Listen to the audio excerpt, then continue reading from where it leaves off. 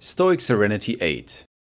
You don't have to stay on course all the time, as long as you're generally heading in the right direction. And how do you know it's your right direction?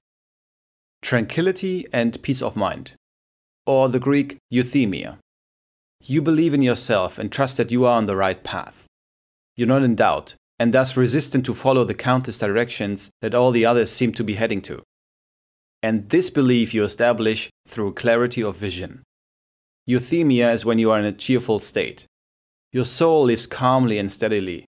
You don't need to compare yourself to others, and you don't need to change your mind every other second when you heard some new exciting piece of information.